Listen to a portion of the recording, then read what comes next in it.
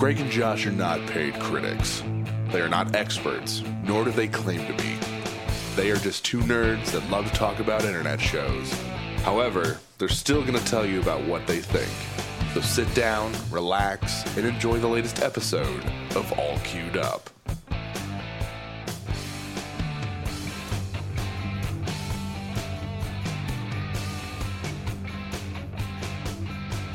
You know, there are a lot of things in this world, folks, that Josh decides to yell at me before we start All Queued Up. That one was probably one of the grossest ones. You're welcome. Hey guys, welcome to All Queued Up, where Josh cues me in to start talking with the most random shit he can think of, and sometimes it throws me completely off my game, like just now. So there's that. I'm Greg You're Dietz. welcome. You're And welcome. with me always is Josh Fisher. What was your name again? Greg Dietz, I think. Can I call you Al? If you want. I don't really want to. Oh, man. Oh boy. How you doing? I'm doing all right. This is for anyone listening. This is Uninhibited, the just discussion show that Josh and I do, where we just kind of shoot the shit for an hour and a half. Welcome. If this is your first episode, what Josh and I normally do on this podcast is we take two shows from an internet streaming platform, Hulu, Netflix, Amazon Prime, what have you. We watch both shows in their entirety and give our thoughts and impressions and a grade at the end. However, Uninhibited is not that. So, if this is not what you're looking for, feel free to check out our other episodes. But if this is what you're looking for, stick around. We'll have some fun conversations. Yeah. So there was something I wanted to bring up to you, Josh. Okay.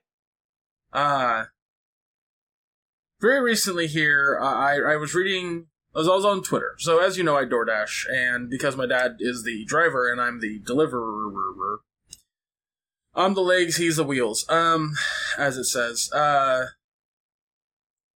I just get to scroll Twitter all day, essentially. And I came across a Kotaku article that really fucking threw me for a loop. It basically was discussing the whole idea that the name Metroidvania to describe a genre is stupid. And that the reason it's stupid is because, it's not descriptive enough of what the genre is, and that it only makes sense to people within the video game sphere. Okay, I'm following. But the way that he describes the whole article, the way he describes the whole fucking, not article, but the way he describes it in the article, is that basically it's a portmanteau, which he uses that word a lot, which is all that basically means is two phrases mashed together. But he's like, I'm aware of what a portmanteau is. That descriptor wasn't for you, Josh. It was for anyone who didn't know. He basically was like, it's really stupid because it's a portmanteau of two other portmanteaus. Because Metroid means Metro and Android, and then Castlevania is Castle and Transylvania. I'm just like, yeah, and? Your fucking point? Such hard-hitting journalism you get from Kotaku. Well, I wouldn't say it was journalism. It was definitely an opinion editorial piece. Which is fine. I don't have a problem with a news organization doing an editorial opinion piece. They've done that for fucking ever. My issue is, what is to be gained from this particular opinion? Like, what does it matter? Because I don't think the term Metroidvania is used outside gaming circles. It's not. I've never used that phrase to anybody who didn't know what that... I don't use that phrase to my parents when explaining what game I'm playing. Exactly. So I'm just like, I'm sitting there thinking, like, who is he trying to say that we, like... It was just such an odd opinion. Who is he catering to? What is his audience? Because only gamers are going to be reading that anyway. Right. Yeah, that's another thing. But the reason I bring this up is because my question to you, Josh, is have there been any other articles that you've seen that just had, like, the weirdest fucking opinions that you can think of? Off the top of my head, no, I can't name anything in specific, but I know there have been, and most of them come from Kotaku. Yeah, well... I tend to not read a lot of video game articles, though, because most times the authors try to come off as, like they know exactly what they talk about, and 9 times out of 10 they just come off as pretentious douchebags.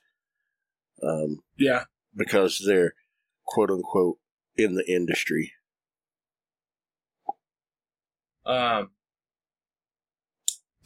There was an article recently about Dr. Disrespect. Mm-hmm.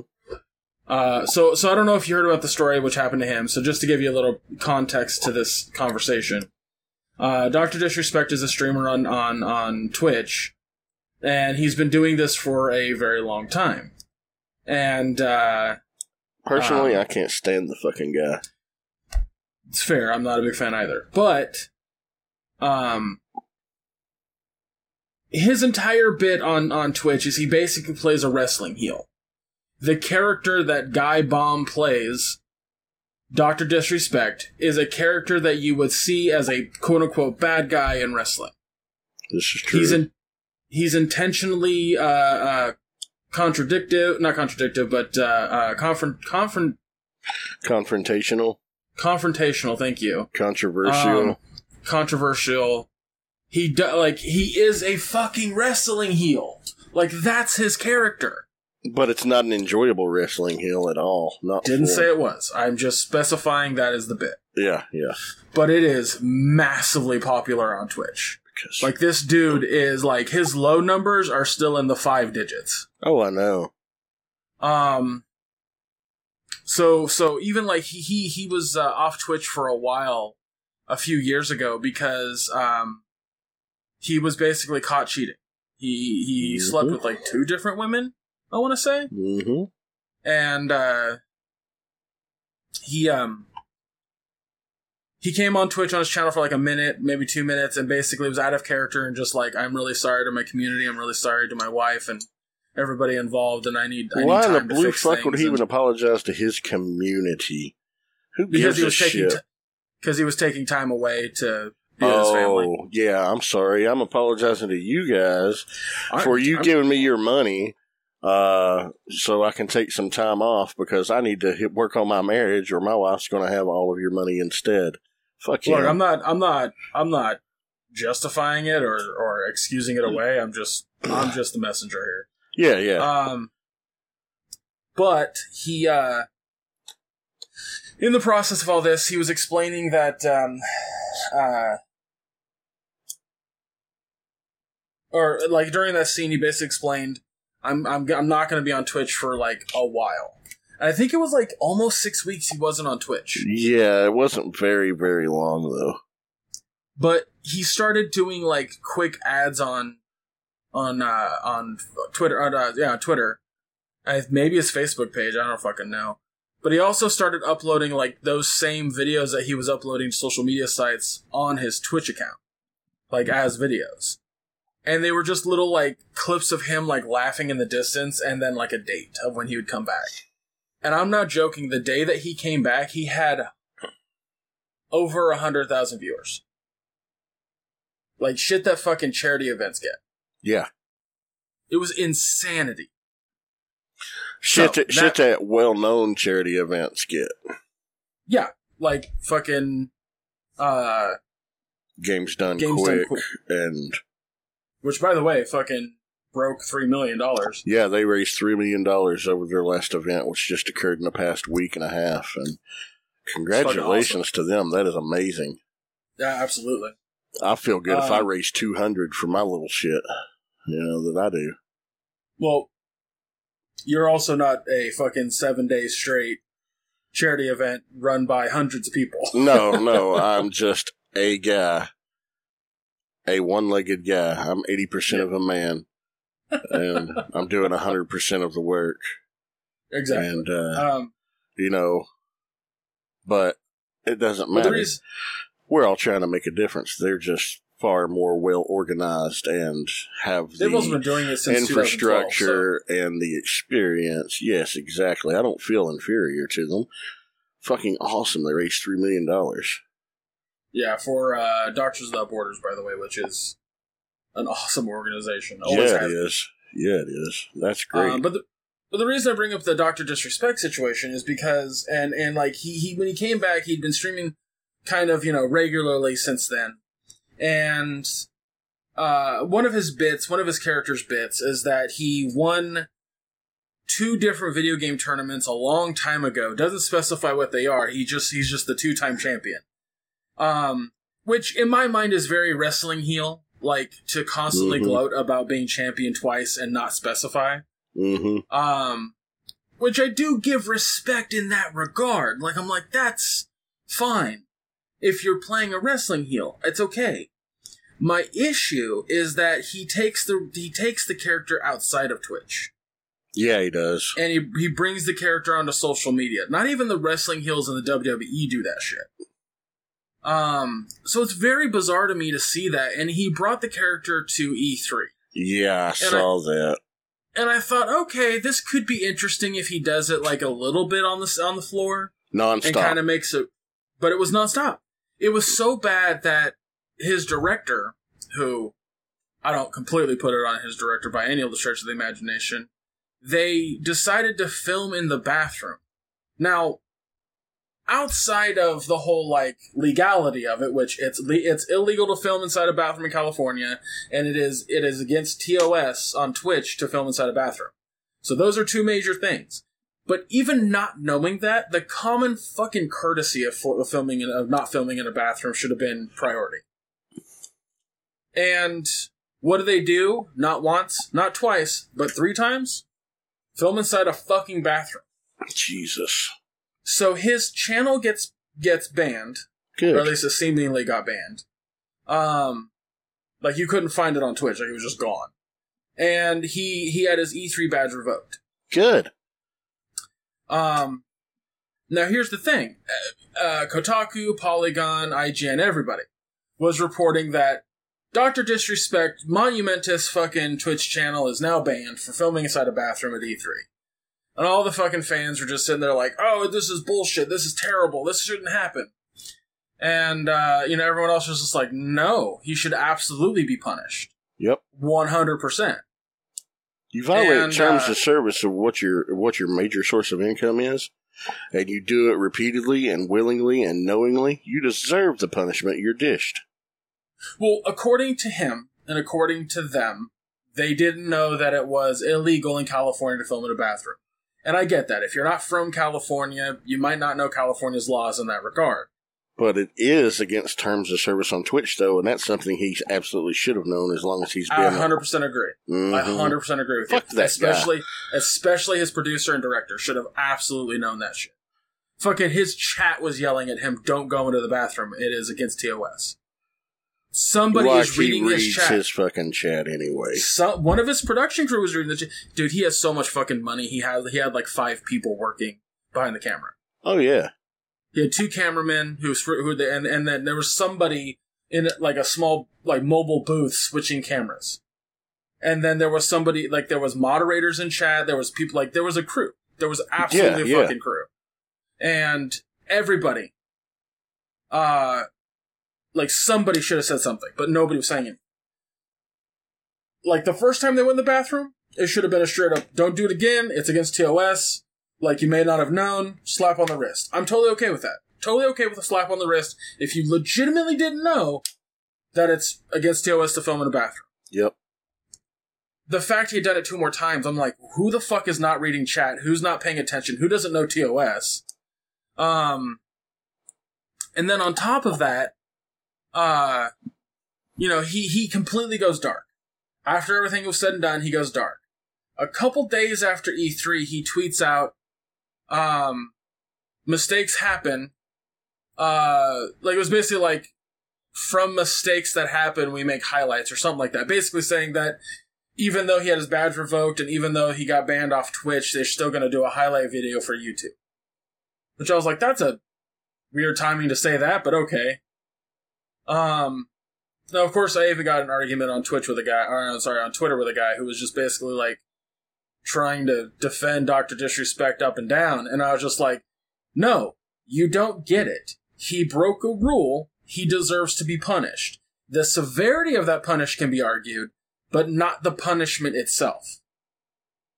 Because he was sitting there saying, like, he shouldn't be banned off Twitch and blah, blah, blah. I was like, he should absolutely face some kind of punishment. Do I believe for a fucking second that Twitch is going to completely ban one of their biggest moneymakers off of the platform? Fuck no. They're not stupid.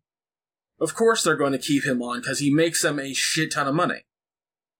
But he should absolutely be punished. He should absolutely be put through the ringer, both socially and through Twitch, because of it.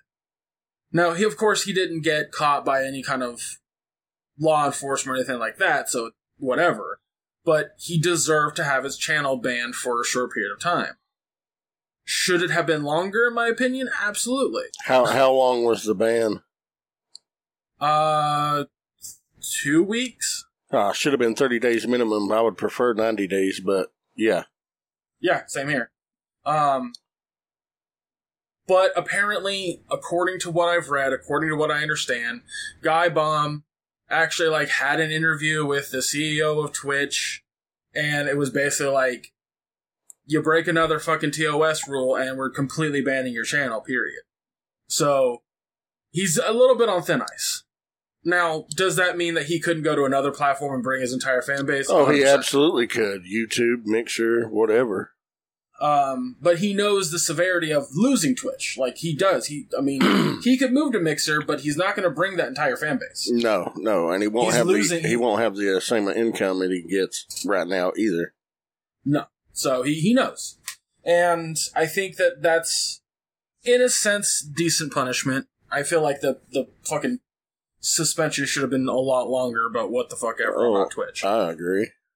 That's neither here or there. The point is that the point is that Dr. Disrespect is a fucking disrespectful douchebag, and he should be called Dickhead Douchebag. Fuck him. That's the point. How you feel about him is exactly what the emotion he wants to invoke. Yeah, but I'm not going to watch him and contribute to his numbers because that's what he wants. He wants numbers. He wants revenue. Sure. I can hate him from afar and not give him a dime. Fuck him. My point, Josh, is that when you hate the character Dr. Disrespect, you're essentially hating a character. No, I hate the dude that's doing this shit because he's thinking he can get away with this shit just because of his following, just because of his numbers. He's not above that shit. I would argue that that's not necessarily the case. To an extent. I don't think that he thinks he can get away with it, but I do feel that he thinks that he can get away with more than other people. Yeah, that's a better way to put it. I agree. There's certain things that he does in character, because he has two different Twitches. He has, Twitters. He has his personal one, Guy Bomb, and he has Dr. Disrespect. And in the Guy Bomb one, he, like, tweeted out, he was like, here's everything that I want to apologize about the E3 situation. And he basically laid it all out, was just like, I'm sorry that this happened, I'm sorry that I filmed in a bathroom and you guys had to see that. I didn't know that that was against Twitch TOS. My director didn't tell me. My producer didn't tell me. They have been fired. Yada, yada, yada, yada, yada. And it seemed like a genuine, sincere apology, but it also had that aura of like, oh, well, like a fucking sitcom, like, that's disrespect. And then, like, whatever. I still don't give him a pass because he is the user. He is the one who agreed to the terms of service. Not his director, not his fucking manager or anything like that. He's the one responsible for his actions and him alone. Whether he wants to listen to their advice or not, he should have known terms of service from the get-go because he didn't start out with millions of followers. He started out with 0 followers like the fucking rest of us. Yeah, in my personal opinion, for any Twitch streamer, if you break TOS, you deserve to be punished, because guess what? Terms of service is a big thing in general. People small timers have gotten lifetime bans for showing their feet on camera. Yeah. And not in a sexual manner, just showing their fucking bare feet on camera. Some men have gotten lifetime bans on Twitch because they had their shirt off. Yeah. Like, trust me, I get it. And I have to put it from the sake of, like, Twitch is trying to run a business that makes money. If, you know, you have a star that's making you money that makes a mistake that can be rectified by an apology, you kind of let them make the apology and you just get them back on the platform as fast as possible. But I do understand, like, I do agree with Twitch, like, giving him a fucking very thin rope to stand on now. Like, stick to what made your channel popular. Just stream video games, bud. Yep. Don't do a fucking in real life stream anymore. Like, that shit did not work out for you. So, but anyway, I digress, because the point I'm getting at, the character of Dr. Disrespect is intentionally confrontational, intentionally instigating reactions from people, correct? Mm-hmm. So when he tweets out something that is in that vein, do you say anything? No. I don't respond to him. I do not respond to him. I don't follow the guy on social media. I can't fucking stand the dude. I don't like his character that he portrays. I don't like anything I've seen about him personally. I have no emotional attachment to the guy. And so the character of the character himself tweeted out making fun of Jason Schreier of Kotaku. Okay, I'm familiar with the name of Jason Schreier. He writes a lot of articles for Kotaku, and, you know, he's not the best journalist in the video gaming coverage out there, but let's hear this. I'm interested to see where this goes. He was basically making fun of Jason Schreier. He pulled a fucking full-on, and I keep using the reference because it's true, wrestling heel instigating tweet. Like, you've seen wrestling heels go to the extent of impersonating another a face to piss them off, right? Oh, yeah. He did that. He literally did that in a tweet. What does Jason Schreier do? If he had any sense about him, nothing. Nope. He responds. Oh, no. He took the bait. He took the bait, hook, line, and sinker. He was like, I've been wanting you on the podcast for a long time. We can even record it from a bathroom if that makes you feel comfortable. I'm like, no, Jason, no, dude, no. What are you doing? He's feeding the troll. You're giving him what he wants, man. It was nuts, dude. Like, it was fucking crazy. And the only way that would make any sense is if they're working together to build that up. What wrestling fans would refer to as a work. Or right. Wrestling insiders, I'm sorry. Well, that's another thing, is that in the wrestling biz, there are people that fall for shit really easily and believe shit really easily, and they're called marks. Yep. I can't fucking tell you how many marks there are out there because of what Dr. Disrespect does. It is fucking unfathomable to me how many people just read his shit and go like, he's actually an asshole. He's actually trying to say this negative shit. He's being a bully. And I'm like, no. No. Stop. There was a whole article, I think it was Kotaku, it might have been Polygon, about Dr. Disrespect and how he treats people. And I'm just like, you gotta fucking stop. You gotta stop. Like, I'm sad that the few people that listen to our show are going to learn about my disdain for the guy, because normally I wouldn't say shit about him, but fuck him. Well, the reason I'm bringing him up overall, the reason I'm talking about this is, to me, the overarching story is fascinating. it's interesting to me that a character like this on Twitch could gain so much popularity and so much fame that the fucking character played by the guy can get away with borderline fucking murder and still have his follower base and still have his Twitch channel. Yeah. Like, it is crazy to me. Like, the character himself started off on Twitch just being kind of that instigate bag you see in video games. He disrespected his opponents, and I went, okay, whatever, fine, I don't care, whatever, do your thing, man, I'm not gonna watch, I don't fucking care. And that was it. But then he's taking it outside of Twitch, and I'm just like, is that the best move? Is that honestly the best move you want to take there? I mean, could you imagine, Josh, for example, if you and I created two characters that were really into fucking, I don't know, Bob Ross. And we made bits on Twitch, or YouTube. Like, we did little sketches and or whatever, and then all of a sudden we were just like, we took that outside of the bits that we did, the sketches that we did on YouTube, outside of that. That would be so weird, right? Yeah. I don't know, man. The point I'm getting at, the reason I bring this up overall is it's fascinating to me, it's interesting, but what's more fascinating than anything is just how many fucking marks there are. How many people are just fucking falling for it. And I'm just interested by it. I think it's... Maybe it's a morbid curiosity, a fascination, but... People are very, very quick to react and post without thinking. They don't slow down and think about things and think about it rationally or critically at all. They just want to react. React. Some people do it on purpose. Some people want to feed the beast. Some people are just naive.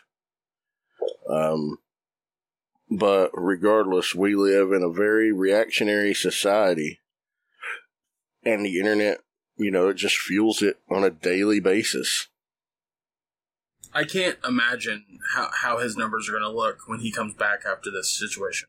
Oh, they'll probably improve once again. Like, he's been off Twitch for weeks now. And he's doing ads, little ads, where he's going to come back on, like, the 10th or some shit. He's keeping his name relevant, and he's building up anticipation.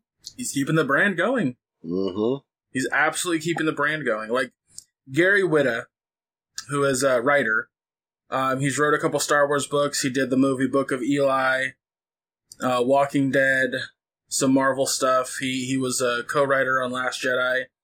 He tweets out, "Sigh, I was ready to accept the Dr. Disrespect apology, but now he's taking personal shots at legit journalist and good guy Jason Schreier.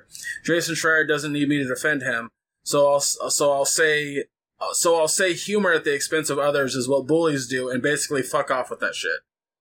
I'm just like, Gary, bud, come on, dude. Now you're feeding into it. God. Humor at the expense of others, that's comedy. That's always going to be a thing. But just stop feeding the trolls. Stop feeding internet trolls. It's simple.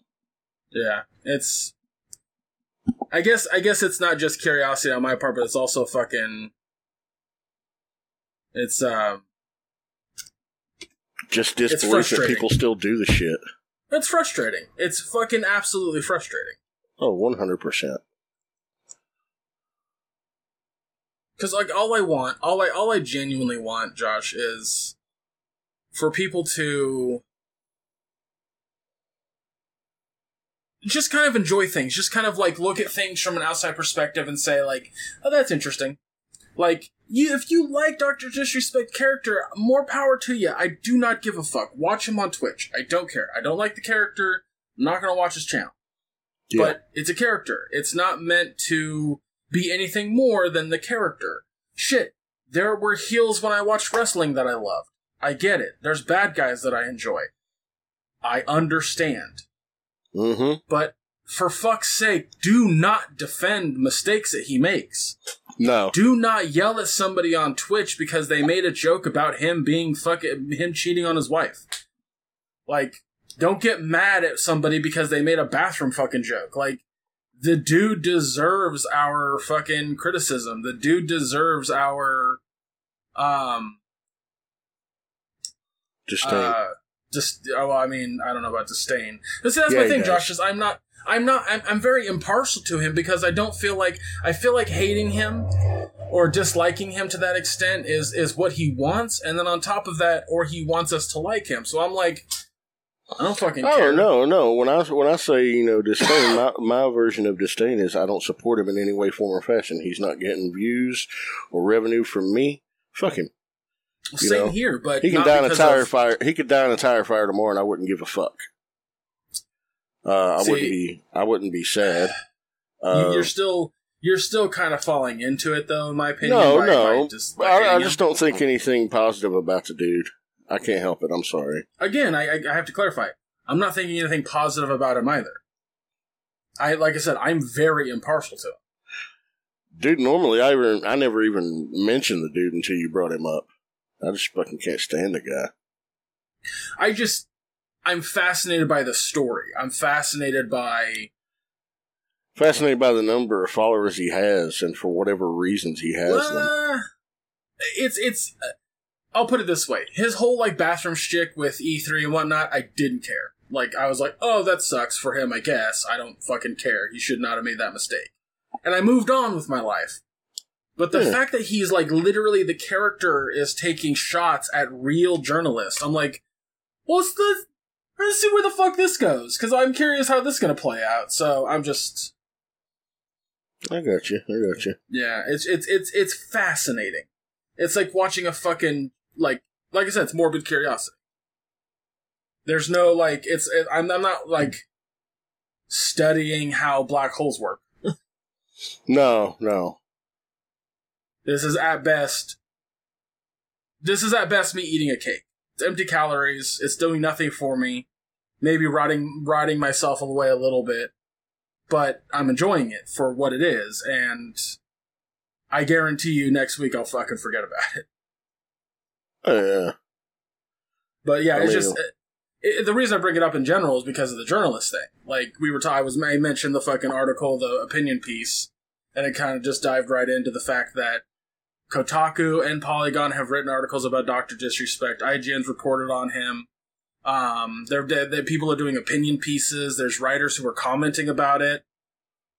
That, there are a lot of reporters are getting shit on because of him. And that's the part that kills me, I think. That's the part that probably, if anything, does piss me off, is that these real-life people are getting attacked on Twitter by his fan base, who either A, doesn't give a fuck that it's a character and is just going to attack these journalists, or B, believes that Dr. Disrespect is a real person. If we had a big enough following, we would now have to face their wrath, but oh heavens. I don't think any of his followers are going to make a stink about it if one were to happen to hear me talk about him. Man, I had to deal with the wrath of the internet not too long ago. It was awful. I mean, there was one funny thing. I think I told you about it. I might have. Yeah, about how you had to turn your Twitter notifications off for 24 hours. That was so bad. So for anyone who hasn't heard that story, I'll briefly tell you. It's on the last episode of Uninhibited. Is it? Okay. Yeah, you told it. I wasn't sure if I told it on the podcast or not. You did. Yeah, just, when you... that, and that's the problem, I think, with social media in general, is that you can't state a civilized, calm opinion if it disagrees with everybody. Because the second you disagree is when you get attacked. Mm-hmm. They come out with the pitchforks. Son of a bitch. But yeah, so I just wanted to bring that up to you because I thought it was fascinating to an extent. Interesting, that's where it could go. I can't believe he has the following he has, but... I can't believe that he's hit this many marks who are supposedly intelligent. That too. That kills me. I'm just like, wow, really? Fucking really? But whatever. I don't know.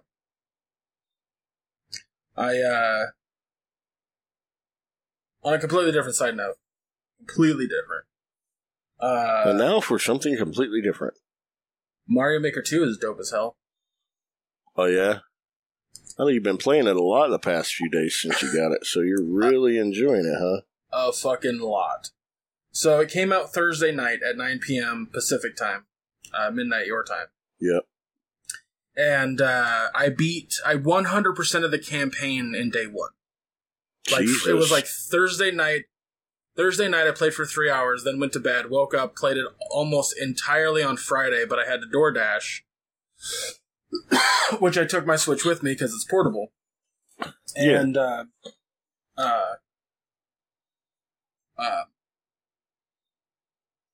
sorry, wetting my whistle there. And what's really funny about the story mode, if you will, is you basically have to rebuild Peach's castle. Yeah. And it's like you have to build a base, and then you have to build the side castles, and then the roofs, and all this kind of shit. And the way that you do that is by playing levels, you get gold coins, both inside the level and as a reward. Mm-hmm. So you have to play a number of professionally created levels that were made within the Mario Maker engine. And a lot of levels are really creative. It's really cool, but the general idea for the campaign is to kind of train you on how to deal with other people's created maps, but also give you ideas on how to create your own. Yeah. Which is really cool. But one of the things is that, like I said, there's 90 levels, and then there's another 40 that are like side levels. So there's 130, and I completed all of those by Friday night, which that was the day the game came out. And then I've just been playing user-created maps. Or creating my own. I don't know how many hours I've clocked into the game since Thursday night, but dude, I've been playing it a fucking ton. And you know what's really funny is that there's a whole training like mode or thing in the game. They call it a dojo, but one of the big things that it tries to teach you, and it tries to make it as clear as possible, like, don't be a douchebag. Like, invisible blocks off a cliff, not fun. No. Enemies that are out of sight that just drop down on you, not a good time. Nobody likes that shit. Nope. And they say it to you, too. Like, they're fucking full on, like... There's a moment where the girl, Nina, I believe her name is, could be wrong, but she's playing, because the pigeon character, which I can't remember his name, it's a Japanese name, but I'm drawing a blank on. He goes, "Hey Nina, would you like to play?" And she's like, "Yeah, sure." So she walks. She's playing as Mario, walking down, and she gets hit by a thwomp she couldn't see, and it kills her. And she just goes, "Why are you like this?" And he goes, "You notice how that wasn't fun when there's an enemy out of sight that you can't see and it kills you?" I was just like, "Damn, just all right, just say it out loud, just full on let everyone know." It just because that was the problem with Mario Maker 1. Was just there were just awful fucking sadist maps. Oh. That had like impossible fucking like the clear rate was like 12 people out of 2,000 have completed this. It's like Jesus Christ, come on. Like there are some that are famous for it, like the Panga stages or you know, there's other ones like that, but in general everyone tries to make their own like impossible stage, and I'm just like, why? Just make a fun stage. I don't get why you gotta fucking go to that extent. I don't know. It's weird to me. Like, I played a level that was like, it was vertical, because they added vertical stages in the game now. Yeah, I remember seeing that. That's awesome. And this person was like, you know what would be really funny? Is if I don't have a checkpoint after a really long section that you go into a pipe in, and then you go to a vertical section at the very top, and you have to fall, and you have to make your way through these very narrow corridors, and because if you don't, you hit spikes. It's like, so why am I playing your map? You didn't put a checkpoint at the top of that pipe, so I can't just start there. I have to go through the rest of your level to begin with, which was already difficult. Like, why? Why do that? It's not fun. I'm not going to complete it. I'm going to give it a boo. I'm going to say I don't like it. Like, I don't understand the point. I mean, I get making challenging things, but things that are beyond challenging to where it's just rage-inducing, make you throw your controller across the room kind of rage, just near impossible completion rates. That's ridiculous. Yeah, like, but there's always going to be those people that do that. Yeah. I've made a couple challenging maps that I found to be really entertaining, and I've given to a couple Twitch streamers, and I was watching them play it, and of course they find little exploits in my design, and I was like, well, fuck me. But for the most part, they seem to enjoy it. They seem to have fun, even though they died a few times and found it challenging. And I was like, that was satisfying. Yeah. To me, that was satisfying to watch them complete it, but like discover how to complete it. How people don't have that, like, no joke. So I'm watching this guy. Actually, he's a friend of MagFest. His name is Ben Briggs. Yeah, I know Ben Briggs. I know who he is. Don't know him personally, but know who he is, yes. So I pop into his stream, and he's taking user-submitted maps, and this guy pops in from Germany, and he's like, here's my map. And it was the dumbest shit I'd ever seen. So he had made a contraption that, and I'm not fucking kidding when I say this, Josh. There was a pipe that would drop bombs, and they would hit a crane. Or not a crane, but a grip, I guess a crane grip, yeah. And there were spikes kind of in between the two cranes that were there. And on top of the spikes would drop a P-switch. Unknown for unknown reasons. Now, on the side where the bomb is, there was a conveyor belt that was going away from where Mario was. And underneath, like at the end of the conveyor belt, was a tower of 3 bombs that was blocking everything off by bricks that could only be destroyed by bombs, and then a little like wind twirly thing going up. I was just like, what the fuck? So you're clearly supposed to knock the bomb onto the conveyor belt in its blinky form to get underneath the twirly thing to blow up the tower. But in order to do that, you have to leap from crane to crane, which has wonky physics to begin with. Okay, that's not a terrible mechanic that this person built. It's just a little bit challenging. Mm-hmm. Okay, one seemed enough. Nope, he had a second one where he added icicles and 3 cranes. As if to say, oh, that first one was too easy. And I'm watching the chat while Ben is losing his mind because the checkpoint is before the first crane one. And I'm just watching this going, I'd have fucking given up by now. Like, this shit is impossible. And I'm a good Mario player. Then, Josh, after beating the second mechanism, he goes into a pipe, hits a checkpoint. And then he has to use cranes to jump and navigate through spikes that also have little fucking wind turbines going up. I'm not kidding when I say this. It took Ben 2 hours to beat the level. That's insane, man. Because Ben is also, like, a masochist, I guess, and stubborn. But I had given him my level. And I had to leave. So he didn't even get to play my level. But I'm just like, I don't understand that. I don't get why you would want... And then Ben finishes the level. And I go, okay, fine. 500 people had played this level, and it had 1 completion. I mean, technically 2 by the time Ben was done. 2 completions.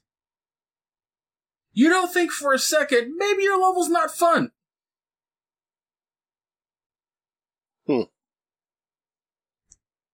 I don't understand that shit. Like, I have played some incredibly creative, fun levels, Josh. Like, there are some that are just like, I'm like, oh my god, that was so fucking rad.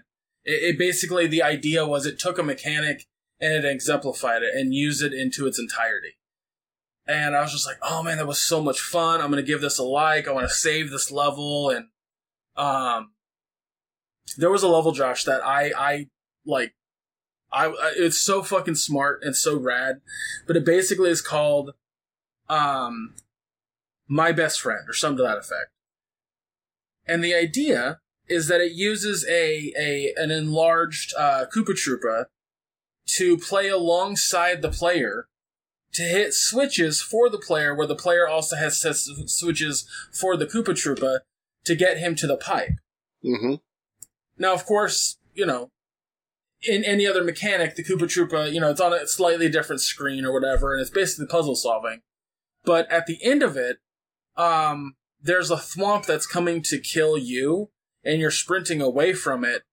And how he built it was he built a conveyor belt. So the Koopa Troopa's just walking along normally at normal speed, and just before, like, the thwomp is about to kill you, you see him on a super fast conveyor belt sprint by and hit a switch for you to go into a door. Unfortunately, just as you go into the door, you see him dropping into a ditch with a buzzsaw at the bottom of it. You don't see him hit the buzzsaw, but you see him start to fall towards it. And then the next screen, it's just kind of like an open field.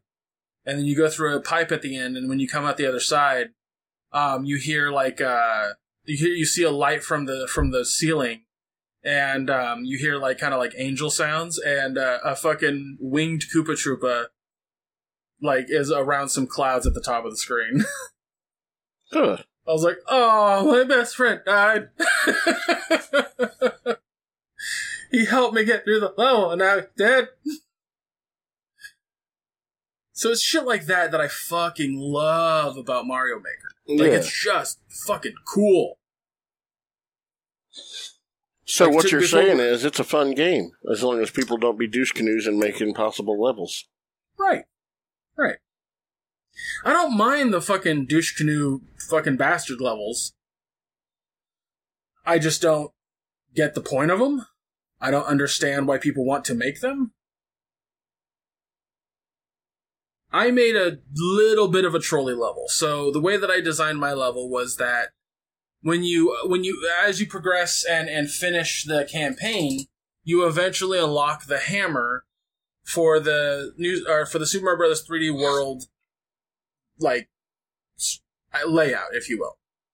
And what the hammer can do, it basically gives Mario the Mario Maker outfit, and he can break bricks that only like the bombs could break, essentially. Yeah. And he can also destroy thwomps. So I built this like little area where there's like, it gives the player the hammer. He can break through a series of bricks, jump up to the next level. There's a thwomp that's basically trapped within these bricks, and so when you hit one of the bricks, it destroys the thwomp, telling the player, hey, this hammer kills the thwomps. Then on the next level, there's a line of thwomps that come down, and the idea is that the player then can kill the thwomps with the hammer. Like, they already learned that it kills the thwomps, so, you know, use it there. Yeah. And then the next stage is kind of a reward where there's a bunch of Goombas trapped in cages, and there's a POW block, and if they hit the POW block with the hammer, it kills all the thwomps, or all the Goombas. Okay. And then at the end of that, there's right before the Goombas, there's a checkpoint. At this point, the player is likely still going to have a hammer. I even gave them a second hammer in case they lost it to the thwomps. Yeah. And then the next area is my trolley area, and I use quotation marks, where there are these question mark blocks that are pretty large, but the idea is that you ground pound on them, and a bunch of blocks come out and kind of move in a direction that you want them to. Well, I discovered that you can basically control where those blocks come out to squish Mario. Oh, nice. So what I started doing what I did with that was on the first level, there's 2 blocks. One will kill you, one won't.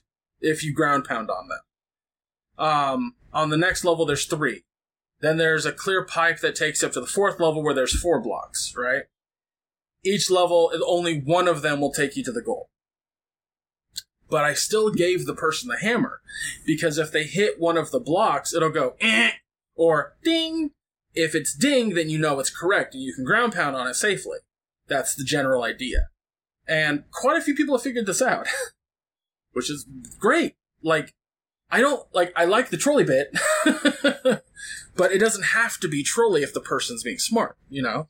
Yeah. It's a clever use, and, you know, it also makes the player feel pretty good. All right, I figured that out. That was cool. Yeah. And then once you're out of the pipe, you get to do a little slide to the goal. Wee. But it has an 80% clear rate, which I'm happy with. Then again, my auto level has a fucking 96 clear rate, and I'm just like, who failed at that? There's a car. I probably would have failed at it. I don't know how you could. There's a car. You jump into it, and then cars basically just run over any enemy and kill them immediately. And if you start to drive to the right, like you're supposed to, because there's no way to go on the left, I even give the person I think a flower so they can have 3 hits.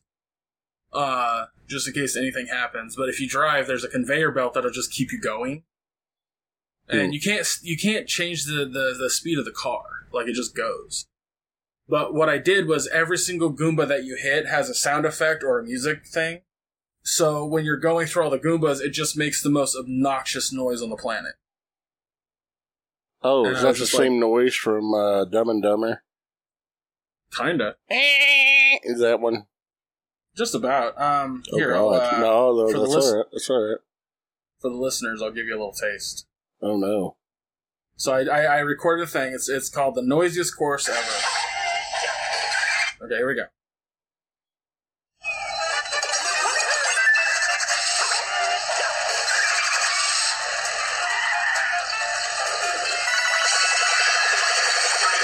All right.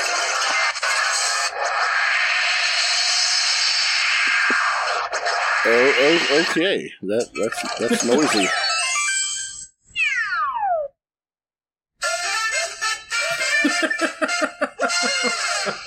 All right. Whew. Yeah, it was loud, huh? Sorry for those that are using earphones. You can edit it down and make it quieter. Yeah, but I don't know how it's going to come across. Because even though I can edit it down and make it quieter, you know, I'm balancing the overall show. And yeah, I just don't want that. I can say this much. For Audacity, because we use Audacity to record. Every bit of that was in the red. It was not. Oh, okay. Yeah, it didn't go above my normal height. Okay. I think I might have suppressed it a little bit. We'll see. But for the for Google Hangouts, which we use to talk to each other, that was super loud. Yeah. Then again, you were clinking something earlier before we recorded that was killing my ears. Oh, I was rinsing off my paint stirrer. Yeah. It's I'm sure it was quiet to you, but on my end I was I know it was ting, loud. ting, ting. I knew it was loud. Okay. I didn't mean for it to hit the side of the glass, but the angle that I was doing it at, I just didn't see it. And you said, "Oh, Jesus, that's quiet." So then I intentionally did it again. And again, I really don't think it was that loud on Audacity, but you'll have to let me know. Yeah, I will. Anyway. I think that's all that I have on my mind at the moment. So, did you see the surprise announcement? They canceled the Walking Dead comic book. Did they cancel it, or is it ending? It's done. It's ending. Kirkman said this is the last issue, and it's basically a triple issue. But that's what I thought I read, yeah.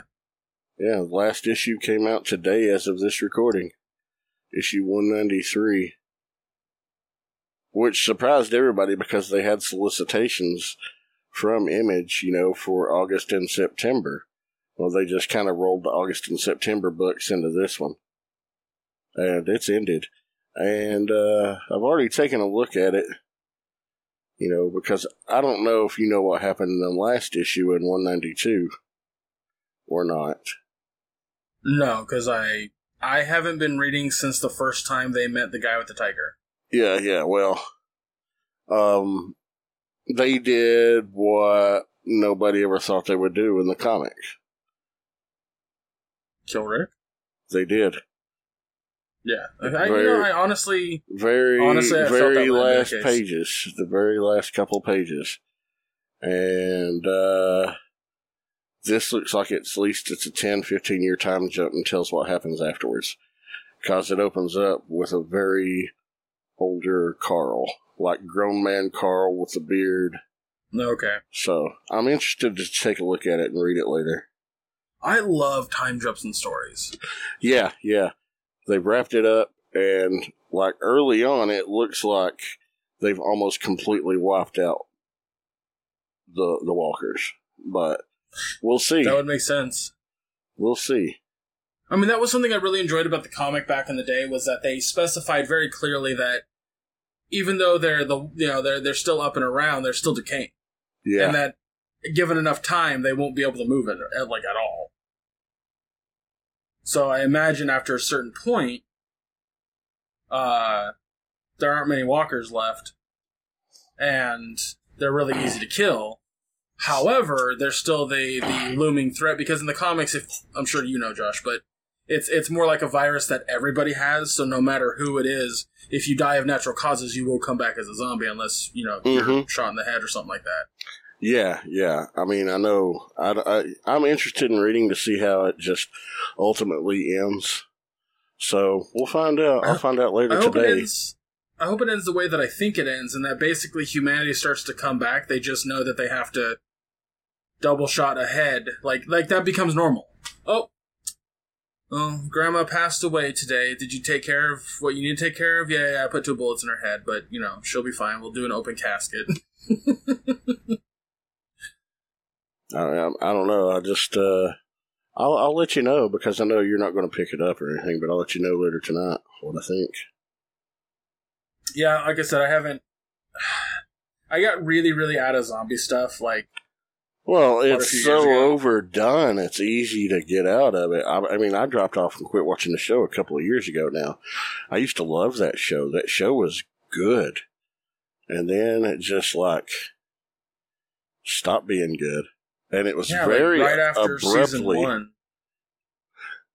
Now, Season 2, I mean, it was but Season 3 and 4 were really good. Season 2 was so awful to me that I just stopped reading. I didn't not reading, I'm sorry, I stopped watching. I didn't dislike it, but I watched it all the way up to the end of Season 6. Is that when they introduced Negan?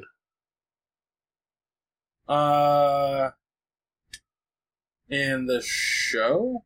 I don't remember, but it was maybe a few episodes after they introduced him, I started getting frustrated with the way the show was going, because he was such a good character. I thought I was going to get back in the show when they introduced Negan, because the whole scene with, spoiler alert, the killing of Glenn. Oh, man, that was a wonderful, amazing scene. That was the last time I really enjoyed the show.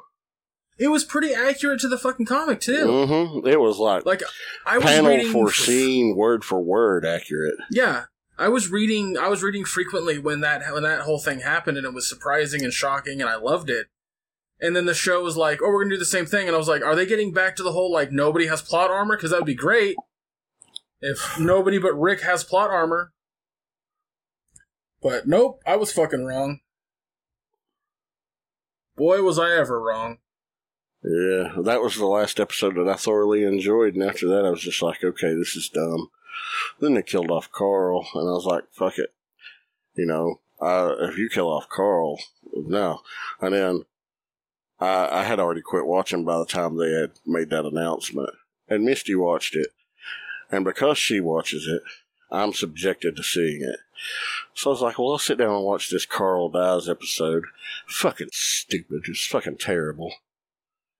And I was just like, yeah, this show's just lost. And then this past season, everybody's like, oh, it's great again. It's so good again. You know what? I saw the first episode because Misty watches it. I saw a couple episodes because Misty watches it. Guess what's not fucking great? The Walking Dead. That show sucks, people. It's done. It's time to bury it. The comic was good. The comic was solid almost the entire run. The comic was rarely ever a weak issue.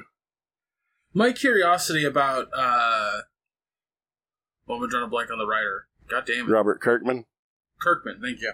He, in a lot of interviews early on in the writing of the comic, like a few years after he started and became popular and whatnot, I want to say around issue 50, so a few years for sure. Yeah. He basically, like, somebody asked him, like, have you seen this zombie movie? Have you seen that zombie movie? And he was like, no. I refuse to watch zombie movies or read zombie stories because I don't want it to influence my story. Exactly. So my curiosity is, since The Walking Dead is done, he's technically done writing it because they're gonna, they're working on the publication of the last issue. Yeah, well, the last issue is published, so yeah. Oh, okay. I thought they were. It released today. It is published. Okay. It is out. It is on comic. I wonder racks. if he's just having I wonder if he's so sick of zombie stuff that he'll never watch those movies, or if he's just gonna have like a massive binge watch of all this zombie shit. I doubt it. But he's still like executive producer of the TV series and the spin-off show. So you can be a producer and not have anything to do with the making of it, so I don't know. Yeah, but he's also a story consultant. They lean on him a lot to try to right the fuck-ups of the show, try to get it back more towards the comic. But they've done so much damage to that show and the characters that made the show likable that I don't give a fuck ever again if I see it or not. I don't watch it for Norman Reedus. Sorry, everybody. Guess what? Never liked his character. Fuck Daryl Dixon. Hashtag Daryl Dixon's gonna die. If not, I don't give a fuck. I just think it's funny to say that shit. But yeah, that show, yeah. You still there? Yeah. Okay, there you go. Yeah. I was just thinking because, like, I totally agree with you on the idea that one of my biggest complaints about fandom in general is the latching onto a character and thinking that they should be impervious to anything that happens plot-wise. And that was definitely one of those fucking characters. Mm-hmm. It was like, I remember seeing people like, if anything happens to Daryl, we riot. And I'm just like, go fuck yourselves. I actually want to see the Daryl riot. I want to see Daryl die just to see people riot. I want to see what would happen. You know what's going to happen? Not a goddamn thing. A bunch of people fucking taking to Twitter and saying, can you believe it happened? No, I'm so sad. And they're just going to sit there in their couches and feel sad. Fuck them. Show me the Daryl riots. It's never going to happen. It's fucking dumb, man. I people hate that shit so much. only riot when there's legit, like, something terrible happens in the media, and it's usually involving police officers and, someone of color. Sadly, that is the reality. Or when a city's sports team wins their national championship. That's the only time you ever see riots. You don't want to see a riot over a fucking TV character dying. Come on now. And I don't want to see riots ever, for any reason. I don't want these. You know what I've seen? You know what I've legitimately seen when a TV character or a comic book character, any of these characters that people fucking latch onto, like they're their goddamn own brother or sister, die in a show. The person just goes, I'm just not going to watch the show anymore. Yeah. Which is also the dumbest fucking thing you could possibly say. Oh, yeah. In terms of that. Because, all those people that are still say that shit, they're still fucking watching. Oh, very much so. They're just saying that. And I'm like, but even in that context, like, I've heard a few people get mad at, like... So, okay. Let me give you a little bit of context to what I'm talking about here. the Russo brothers tweeted out a picture of what looks like a comic book eye. Mm-hmm. It kind of looks like the logo for, I don't know. It looks very familiar, but it's comic book related. That's all they tweeted out. And a bunch of people are just like, oh my god, what are you guys doing? Like, what's your next thing? Like, are you working on something for Marvel again? Like, what's going on? Of course, they're being cryptic as hell, because that's what they do. Yeah. And I was reading the comments, I was just like, okay, everyone's excited, this looks cool. But this one girl just goes, if y'all ain't bringing back my girl Black Widow, then we ain't got nothing to talk about. And I just kind of rolled my eyes at it, but I saw that there were like six replies to it. So I look in it, and somebody was like, no, man, she's dead. Like, she's dead for good. And the girl goes, I think that's such bullshit. You can bring back Coulson, but you can't bring back Black Widow. And somebody else comes in and goes, it just wouldn't make sense to the plot. Plus, it's a cinematic universe, not the comic universe. So bringing back characters just isn't something they're going to do for the movies. And she goes, well, then I'm not fucking watching any more movies because they killed off my favorite character, and I think that's bullshit. I'm just like, you are a piece of work. Yeah. I quit watching when the story is not watchable. It's not. I quit reading when the story becomes unreadable. I don't quit reading or watching because of a character that I really thoroughly enjoy is no longer there. You know? I mean, that's ridiculous. An example for me when it comes to stopping, like, okay. So I got really into the Hunger Games story. I thought it was really fun, even though it's, super easy read. Because it's for young adults. I thought the first 2 books were really good. And then the 3rd book fucking completely ruins how Katniss's character's written. And the plot's really fucking convoluted, and it's really lame. And there was a lot of stuff I really hated about the 3rd book. Yeah. But I finished the story. I still finished the story. Because you wanted to see how it ended. You were already invested and you knew nothing else was coming. Sure, there are certain aspects about it you're not enjoying, but that's going to be in any medium of fiction. But you know what I didn't do? I still haven't watched the last 2 movies, because that's the 3rd book. And I'm just like, I already know... I know what they're doing. I've talked to a couple people who saw it, and it's pretty close to the fucking book. I'm just like, yeah, I'm done. No, why would I go do that? I never read any of the books, but I did try to watch the first movie, and I couldn't make it halfway through it. I just fucking hated it. Really? I did not enjoy it at all. Me and Misty, we tried to watch it, and we're like, ugh, this isn't good. This is not good. We couldn't make it through it. So I never bothered. What about it was so bad?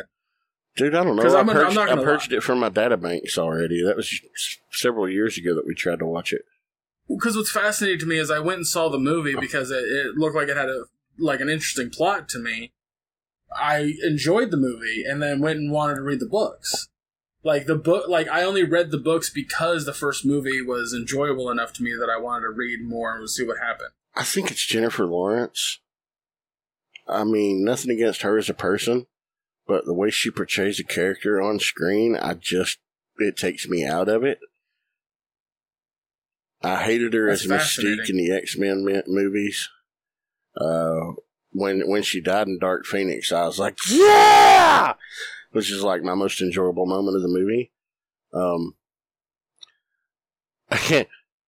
And I really did say that loud. I was like, finally! I was loud as shit. But, nothing against her. There's been a couple things that I've found her tolerable in and liked her okay in. What was that movie that she did with Chris Pratt where they're on this, space station and awakening? I don't remember the name of it, but that movie's bad. Yeah. I like Chris Pratt in that. Couldn't stand her in it. That's weird. That's so strange to me. And there are certain actors and actresses that I just can't like it. Their presence in a movie, no matter how good a job somebody claims they do, I can't stand them. And I try to watch it, but it's just like, okay. Everybody's praising this person's performance, and it's just like, I don't like them. And it's hard for me to get into the movie. It's hard for me to enjoy the story. And I try to see past that, okay, you know, and nothing personal against the actor or actress at all. I can't get their performance, their delivery. I just don't enjoy it. And it just removes me from the story. And it's just like, I can't finish this. You know, I don't know. It's just, you know, I want to watch something to be entertained. To make me think about things, to, you know, take me out of reality for a couple of hours, you know, let me enjoy this. But when I'm not enjoying it, shit, I don't know, I'm weird that way. I mean, it is what it is. I'm fat. Like, that's interesting. That's so interesting to me. Cause like, that was the thing about, cause like, when Hunger Games was coming out, like, everyone's kind of like, oh, this and that, everyone's talking about it, but I was like, what's the movie about? And I kind of looked into it a little bit, and I saw, like, this futuristic dystopian thing where they force kids, and I was just like, that seems like a much different take on the movie Battle Royale that I really enjoyed. Yeah. I fucking love that goddamn movie. And so I was like, I want to check this out. So I paid to go to the theater and see it, and I watched it, and I was like, man, that was fun. That was really interesting. Like, I want to know, like, there's 3 books. I want to see how this ends. So I don't think I bought the books, or if I did, I sold them or loaned them out to somebody else. I don't fucking remember. But I remember reading the first book, and I was just like, oh, that was interesting. It was like, there's a couple differences, a couple, like, discrepancies here and there. But overall, it was pretty much the same story. And then the second book and the second movie were very similar. But then when the third book came out, because that was the thing that I really enjoyed, Josh, was that, like, Katniss's character is very much, I'm just trying to survive for the sake of my family. Everything I'm doing is for them. I'm a badass, I'm stoic, I don't give a fuck about anything, my life has been harsh and rough, but I don't want to actually kill anybody, but I might have to, kind of thing. And she ends up, like, fooling everybody and saving Peeta, because, again, she doesn't actually want to kill anybody. And then in the second story, they basically force her and Peeta back into the arena by fudging the rules, essentially. And she knows it, too. Like, she knows that they're trying to fuck with her. And it doesn't finish. She, like, gets, like, the resistance, if you will, breaks into the arena and, like, takes out everybody who's still alive. And by take out, I mean, like, rescue everybody who's still alive. Except for Peeta. Peeta gets captured. So in the third book, I'm sitting there thinking, okay, she's part of the resistance. There's going to be this big war. Like, she's going to start to, maybe lead a resistance troop or something to that effect. Nope. Almost the entire fucking book, she's basically like, I don't know who I want to love, the guy that I grew up with or this other guy, Peeta, and I need to save Peeta, but I love this guy. And it turned into that. She turned into a legitimate fucking 16-year-old girl going to high school in the Valley. She had no interest suddenly in the perseverance of life or her family. No, almost none. And I went, how do you change a character that radically? Yeah, that just sounds terrible. But my point is, of the whole thing, is, to me, there were a lot of differences between the first 2 books and the third book. But I didn't stop reading the fucking story. I finished the story because that's what you do. It doesn't matter what changes you may or may not like. Like, if you're invested, you should finish the story. Kinda? Boy, that goes again. That's a bit hypocritical on me because I have a rule about TV shows where I give a show 3 episodes to grab me. Yeah. If it doesn't grab me in the first 3 episodes, I usually don't finish. But there are some shows that if they're just so out of my taste range that I can't even make it through a single episode. Case in point, what we were going to watch originally for next week that Fleabag. Dude, I made it 14 minutes, 50 seconds in. I was like, I can't do this anymore. This is terrible. I just watched that first episode to see what you're talking about. Because I had been told it was very funny and that it was very entertaining, and you're just like, it is the antithesis of all of that. I was just like, okay. To me, I could not get into it. I did not like the presentation. I did not like, every single thing about it. I couldn't stand it. The character, I know I only got 14 minutes and change exposure to it, but I fucking hated it. It was bad. Yeah, I don't know, man. Like, I don't know. I don't know.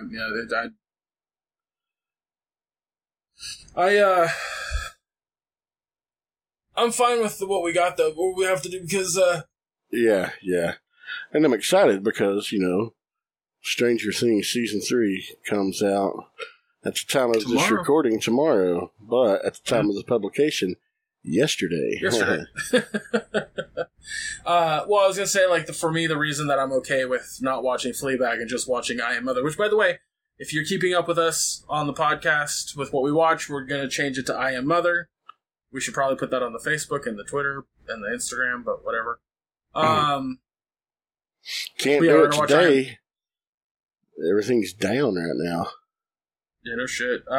Even Twitter's shit in the bed right now. A little bit.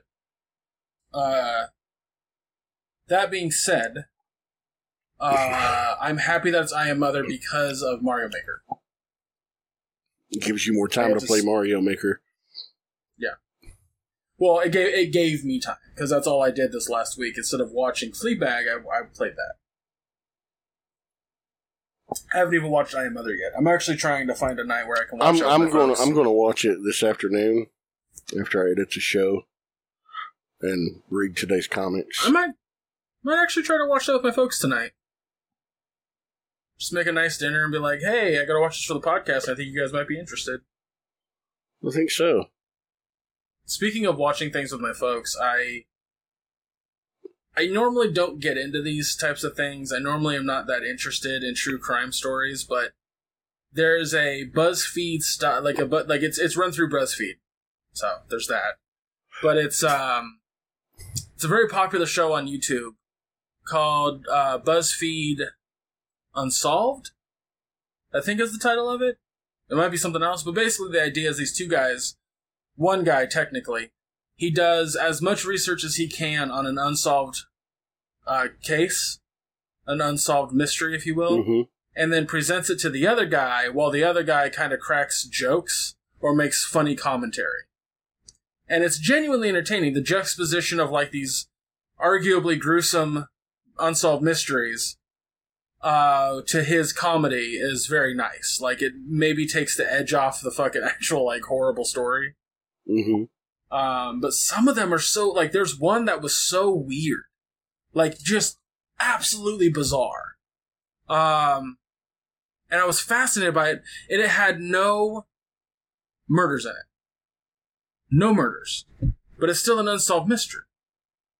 So the crux of it, if you will, is this family, the family of 5 in Australia. They all worked on a farm. There were the 2 adults, the 2 parents who were in their 50s, and then there was 3 kids. A boy that was 29, a girl that was 25, and another girl that was 23. One day, they just up and leave. They just hop into their minivan, or sorry, their something wagon. Why am I drawing a blank on... Station wagon? Station wagon, thank you. Jesus Christ. They all hop into their station wagon and take off. About 20 miles down the road, the oldest, the 29-year-old boy is told to throw his phone out the window because everyone else had left their phones at home, so they couldn't be tracked. They also didn't take their credit cards. They just took cash. So he's told to throw his phone out the window, which he does, and then on the next stop, he decides to take off. He leaves them. Completely confused as to what's going on, but he leaves them. The rest of them go about 500 miles north, stop off at a town, and then go to these caves. At the caves, the two girls split off from their parents, go south, like they steal a car, go south about 200 miles, back towards their house, but then stop off at a town that was not on the same path that they went north. The two girls then split off. The 25-year-old goes, towards the, ocean, because they're on the east coast of Australia, by the way. She goes towards the ocean, and then the 23-year-old heads back towards their home. The 25-year-old is later found in the back of a guy's ute, because he felt a kick, and he gets out, and she's in the back, and she's completely catatonic. Doesn't remember who she is, or why she's there, at all. Mm-hmm. The 23-year-old heads back home, and meets up with her brother. They're both at the house now, which the cops have. The cops are there trying to investigate what's going on. When questioned, both the 23-year-old and the 29-year-old, we don't fucking know. We don't know why our parents did this. We're as confused as you guys are. Cops investigating the house, everything was clearly they were looking for something, and they were moving something around, because there were disheveled but also neat, organized piles of bills and receipts and all kinds of shit like that. So, when I say organized, they're all from 1 year, but they're not organized in that small pile, if that makes sense. So, disheveled but organized. Yeah. The last thing that anyone heard about the two parents was that the parents started to go back south.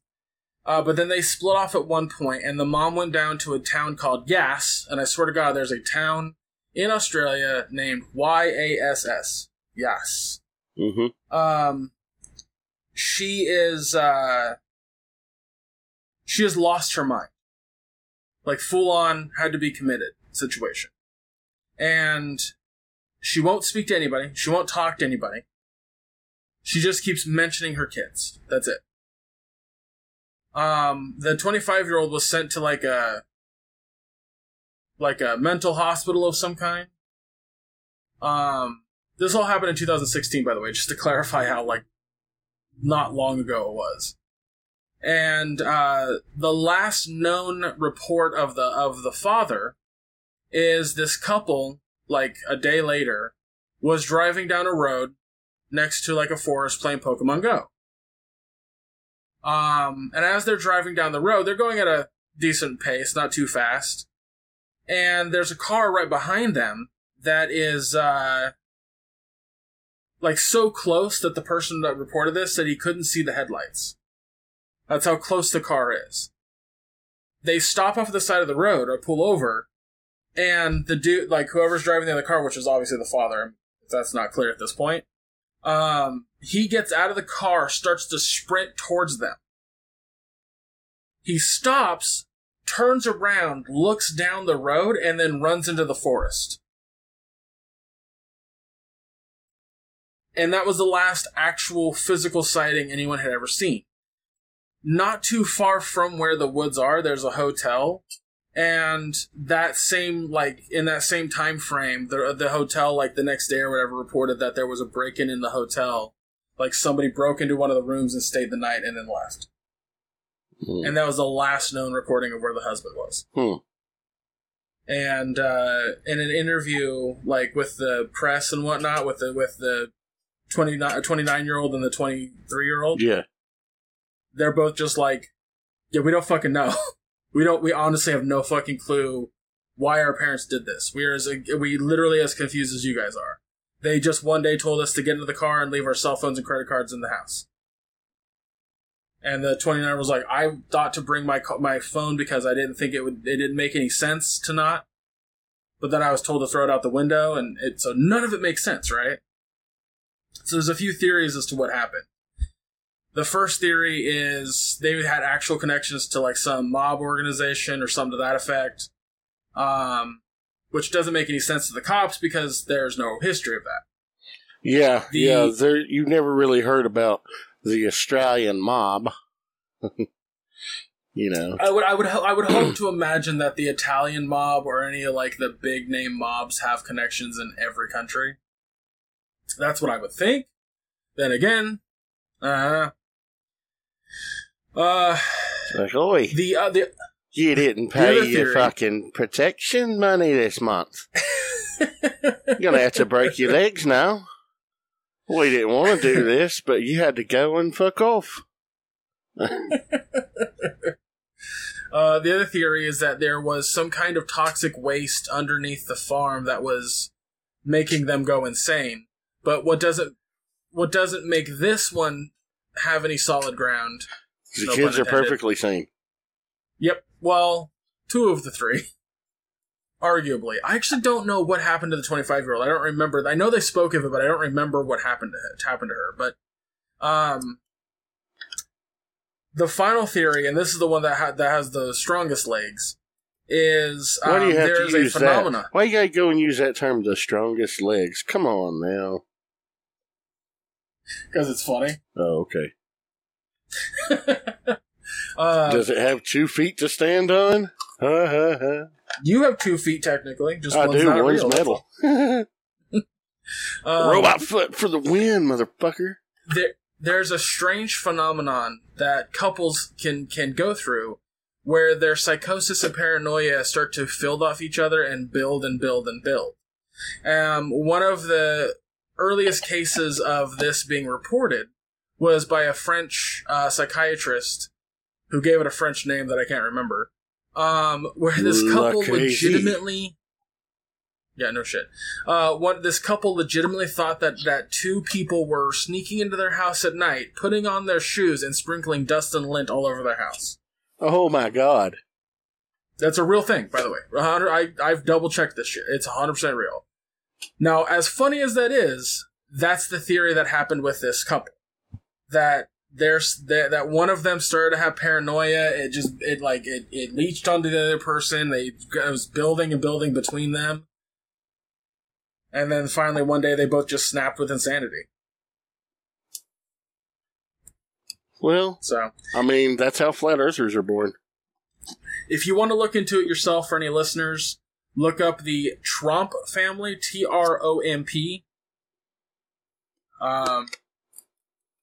It's fucking crazy. But, like, that was so fucking fascinating to me.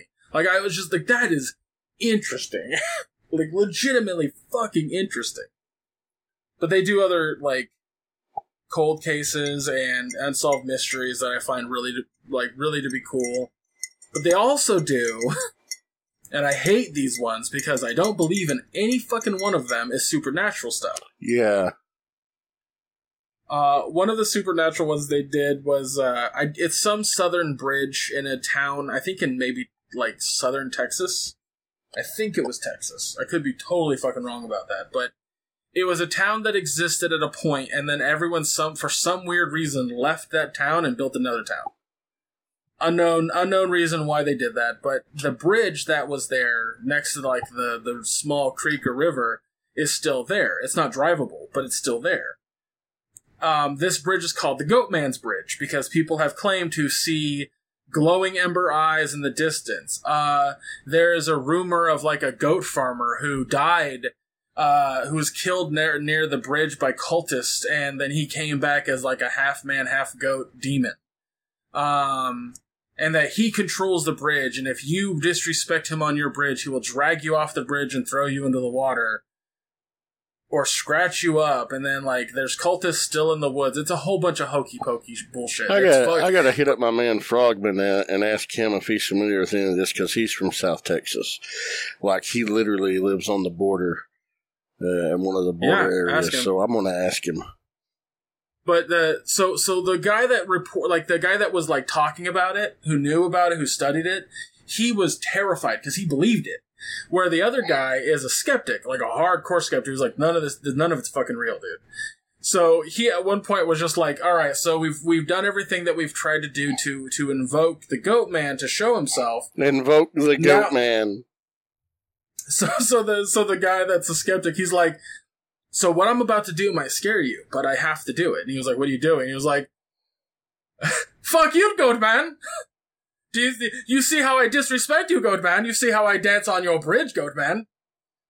This bridge is now my bridge, Goatman. It was fucking killing me. Because he's just, like, legitimately skipping around on the bridge, just like, fuck you, Goatman! Oh my god. The supernatural stuff is fucking silly and stupid, but my god is it entertaining because of the skeptic. Yeah, yeah. Well, you need a straight man in those things. But I've been fucking obsessed with those. Like, I've been watching those nonstop. There's a fucking ton of those videos, too. Like, they've been doing it for years. I'm like, I just now discovered this shit? Some of the stuff that they've covered are some of, like, the really popular murders, like JonBenet Ramsey and Jack the Ripper and the JFK assassination. And Yeah. Which I'm like, those are very popular murders. Absolutely. The Black Dahlia. Yep. But they've covered some ones that I've never even heard of. Like there was a town in Texas, like northwest Texas, back in the 60s, where was it 60s or was it 50s? I'm trying to remember. It might have been. We can say mid-century. Might have been the 50s. I think it was the 50s. But basically what was going on was, at the time, shit dude, it might have been the fucking 40s now that I think about it, but at the time, this town was kind of closed off and there was rampant, like, robberies and, you know, like, people being beaten up and the cops couldn't really do anything. So crime in the area wasn't that uncommon. It just literally wasn't. And this one night, these two young people decided to go see go to something together, and then they were driving home, and they pull off at the side of the road to presumably fuck and or just smooch. And a guy in a hooded mask shows up and says, like, he pulls out a gun and he says, like, do what I say or whatever, and get out of the car. And then they get out of the car and he tells the guy to pull down his pants, so that he pulls down his pants, and then he whacks him in the head twice, cracking his skull. He then proceeds to go and have his way with the girl.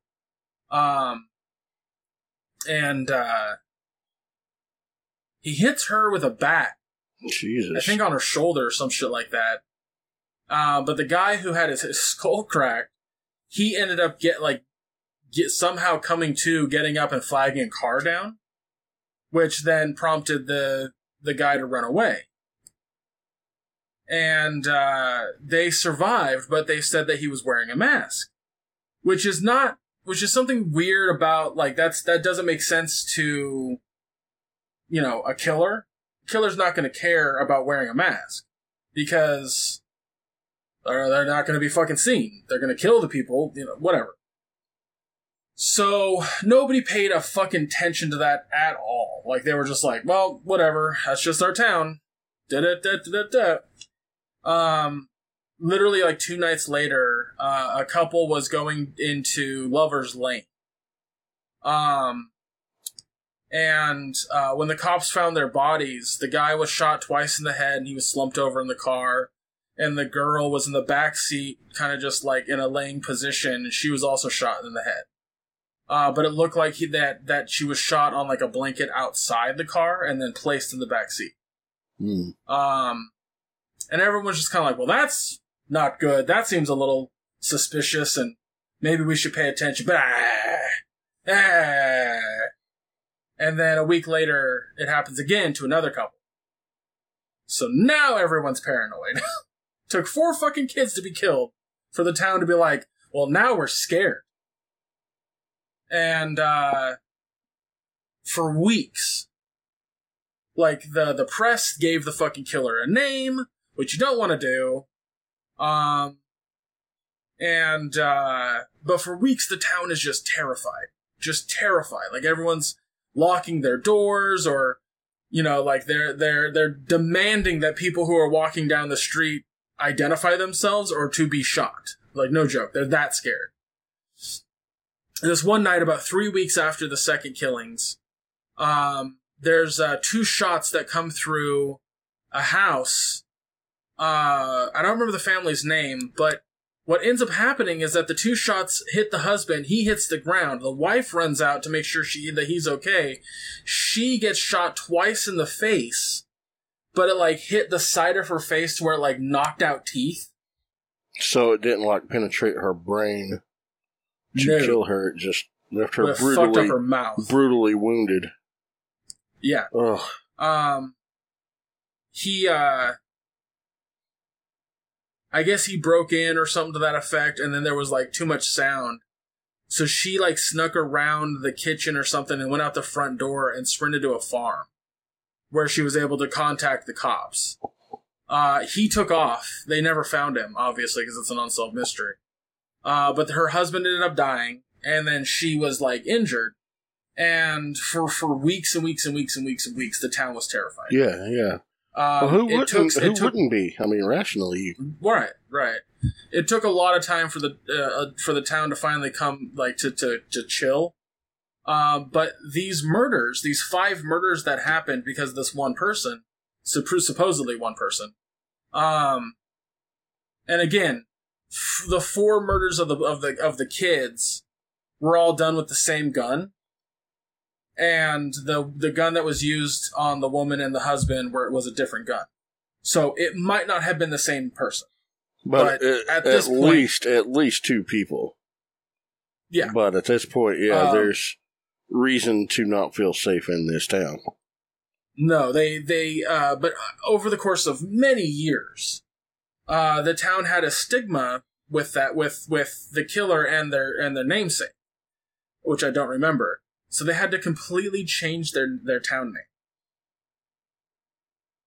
And like reinvent the town to like, because they just like people were moving out, people were leaving. It was a whole problem. But yeah, so nobody knows who the fuck that killer is. There were a few theories and a few suspects, and the most likely suspect was this guy who he was with a girl, and the girl was very, like, chatty. And she claimed that her boyfriend was this killer. She had, like, weird information that only they would know. Or that only the cops knew. But the problem was that he was already in jail for car theft. And there is an alibi to the second killing. So it doesn't quite fit, but it could fit.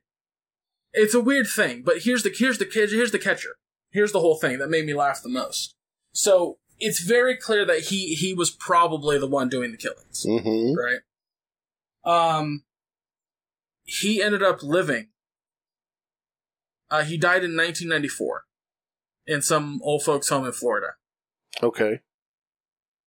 And this killed me. The guy who was, the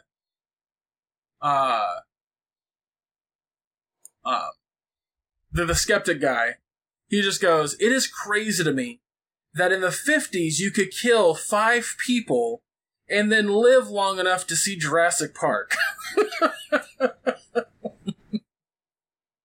Yeah. That's a weird way of putting it, but yeah. That's why I like watching it, because he has that kind of funny commentary. But yeah, it's shit like it's fun, man. Like I don't know why it's a morbid fun, I guess. I don't know. There's a reason that those true crime stories are so popular. Yeah, that and the ones, allegedly falsely accused and, wrongfully imprisoned people, those are fascinating as well. Yeah. I mean, like, I don't know if you've ever watched To Make a Murderer on Netflix. About Stephen Avery. No, I haven't, but I know what you're talking about. Dude, watch that shit. I know. For real. That's actually, Making a Murderer is exactly what caused... American Vandal. Yeah. Which was brilliant. But, yeah, man, I think you should totally watch it because, dude, I'm not I'm not convinced that dude's killed anybody. I'm pretty convinced he was framed. He's got this new attorney, and she claims that she's got evidence. There was a lot of things that weren't presented in the documentaries, which naturally you can't present everything, of course, in a documentary, but there have been many cases of people over the years being wrongfully convicted, wrongfully imprisoned, and I think this is a legit one. But yeah, I can't say what I would like to say about it because it would be a major spoiler. But, you know, obviously fuck it. No, not really, because fuck it. Anyway, it's not like it's a movie. This dude's somebody's life, actually. But, you know, he was in prison because they said he killed this lady. And they claimed to have found her bone fragments in a burn barrel on his property. Oh, Lord. But yet, at the same time, they found bone fragments in a burn pile in a rock quarry just a little over a mile away or so. A rock quarry that his brother-in-law worked at. Jesus. Yeah, it's a convoluted, huge mess of a thing, and there's been new stuff come to light. He's actually, they're actually looking at getting him a new trial. You know, he got his. He was granted something in April, I think it was. So I can't remember the legal term because I'm not an attorney, but it's basically leading up to he could be granted a new trial, and hopefully so, because I really do think this dude served so much of his life unfairly. Yeah, I'll have to check it out. I know that everyone has told me to watch it. That is really good. But any other things you want to bring up? I was thinking about ending the podcast. Yeah, I've noticed we've been going for a while now, and I'm getting a little hungry for lunch. I wish I could say that. I'm actually really sleepy. I don't think I got enough sleep last night. Oh, yeah. Well, you know, as of publication date, tonight will be day 4 of my charity stream. It started Monday. You know, obviously at the time of recording, I've only done 2 days. I'll do Thursday night and then today, this afternoon, and early evening. It's been going well. On the first day alone, we met 20% of my overall goal. For those of you that are listening, I am participating in the annual 4-Job Fiesta. It is a playthrough of the game Final Fantasy V that was originally released on the Super Famicom in Japan. Didn't get its US release until like the year 2000. But I'm playing the English translated version of Final Fantasy V, and I have restrictions in which I have to abide by, and so it's making it a challenging run. As a result, I'm doing this 4 days a week for the next basically 60 days until the end of August, in an attempt to raise money. So I'm wanting to raise $400 to donate to Child's Play charity. Day 1, I got 20% of that and raised $80 in 1 day. So I'm really happy about that. Day 2, you know, not really. Awesome. Day 2 was a slow day, but hopefully the next few days are better.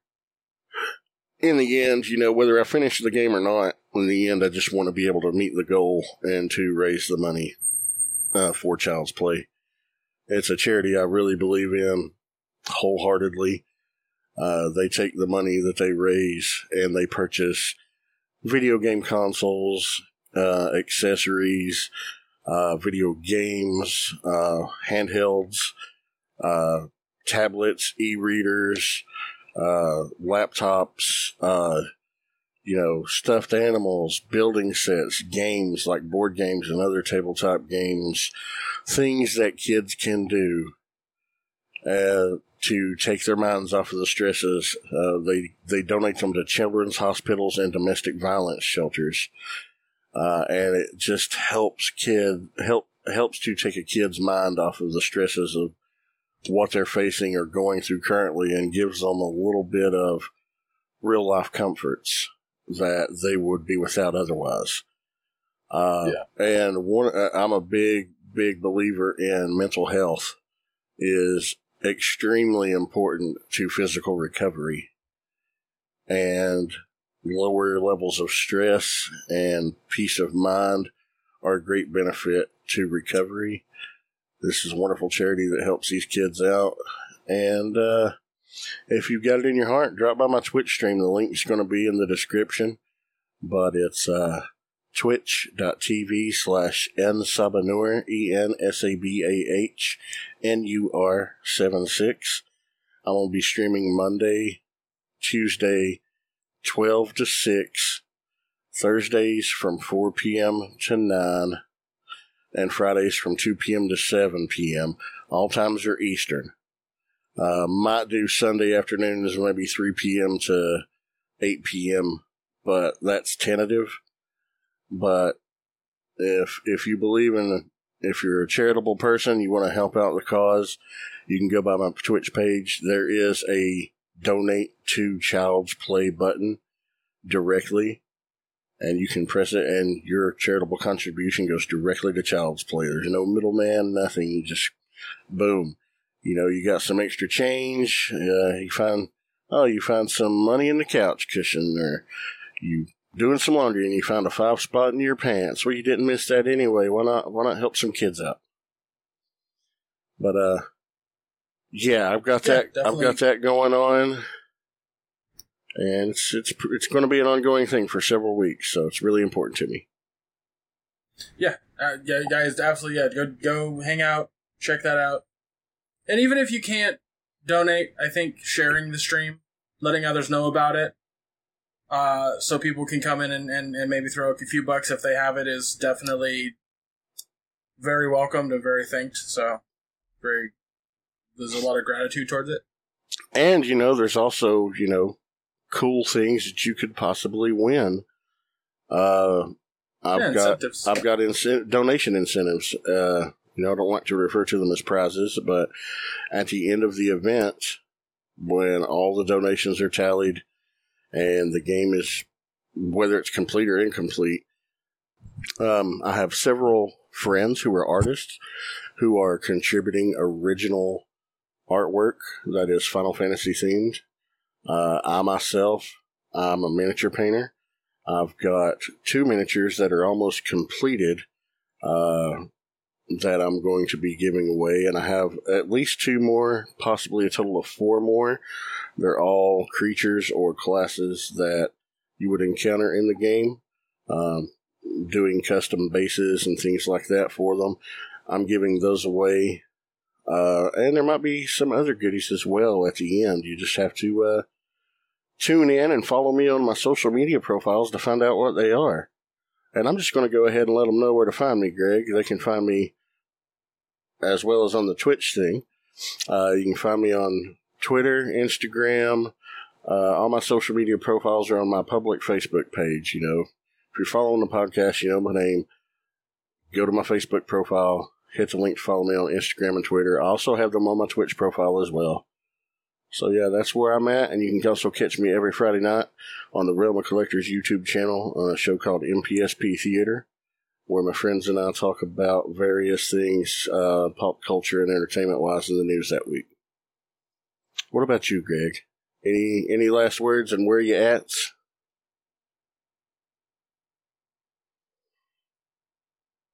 Yeah, you can search Chubruck Geek on Twitter. I'm not joking. You will find everything I'm associated to: my Twitter, my Instagram, my Facebook, my Twitch. The Mission Start podcast group that I'm a part of, which does articles of reviews on the page, does YouTube videos. Like there's a guy on YouTube named D Pity who dresses as Deadpool and dances with other cosplayers, and Anthony got a chance to interview him at SAC Anime Expo, one of the two. And that's on the YouTube right now, and you can go watch that if you want. But Anthony and I also do a podcast weekly called Mission Start Podcast, where we discuss gaming news for about an hour. I usually have a segment called Why You're Wrong, which the day of recording this, it's every Wednesday night from 6 to 8 p.m. Pacific Standard Time. But I haven't thought of why you're While wrong you're tonight. wrong to feed the trolls. I'll have to put some thought in that later. Ooh, there you go. You're welcome. Thank you for that. But yeah, so that's about it for right now. I would say if you're interested, if you're so inclined, if you have Mario Maker 2, I've been playing that pretty fucking extensively. Go ahead and if you want to add me on there, feel free. My Friend code? hold on a second. My code, well, because it's not a friend code. The way that it works is you can't just, like, if your friend's on the Switch with somebody, they don't show up in Mario Maker. That is strange. They don't. It's very strange. So the way that you have to do that is your Maker, your little character, your me character, there's a spot where you can go and see your maps. You can see how well they're doing, all the maps that you played, all the maps you've liked. But when you're looking at your character itself, you have to click on the picture, and then it'll bring up, like, stats, and right under your character is where that picture is. Yeah, it's really bizarre. I don't know why they built it that way, but that's Nintendo for you. They always fuck up one thing. Where in the fuck is that? I swear to God I had the picture on my phone. There it is. Okay. So if you want to add me on Mario Maker and check out my maps, it's, my ID is 48H as in Helen. Why is this picture fucking up? Hold on. Give me 1 second, guys. No, it's not. It's not showing up. It's really bizarre. Give me a second. So, 48H. Those are the first three. They also changed it. It's not like 18 fucking letters. It's only, oh my You know God. what? Just send This it is to pissing me me off. in Discord, and I'll put it in the details of the episode details. Yeah. So if people want to, what's so frustrating about that is I sent it to people. It didn't save on my phone, so I'm looking through the messages with them, and it didn't save to them. I'm just like, where the fuck? What the fucking? How in the fucking? So I'm just very confused and hurt, honestly. Hurt by Messenger. We've all been hurt by Messenger from time to time. How is this picture? It's so weird, I can't even save the image. It blinks for like a second and then goes away. It's so weird. Anyway, whatever. Yeah, I'll just give Josh the Messenger, or the, actually, I'll just pull up my Switch. Yeah, we'll This was... I honestly got it right here. I'm stupid. I'm just stupid. I didn't bring up my fucking Switch. Don't know why I didn't do that, but whatever. Here we are. Okay, so my code is, now that we're finally here, 48H as in Helen, 982 TNG as in the next generation. Cool. There you go. And I've made 4 courses. I'm working on a few more. So yeah, and then you can see all my liked courses and all the ones that I've got world records in, which is 1 apparently. But yeah, I like I said, I thoroughly enjoy Mario Maker. It's been a blast to play, and I plan on playing it forever and ever. For a while, anyway. Yeah. Other than that, yeah. Yeah. I did just want to say one thing. I'm not putting anything out there, but I just want to say, Brittany, Brian, we love you guys. We're thinking of you, and you know, every day we are thinking of you too. Every day. Just wanted to put that out there.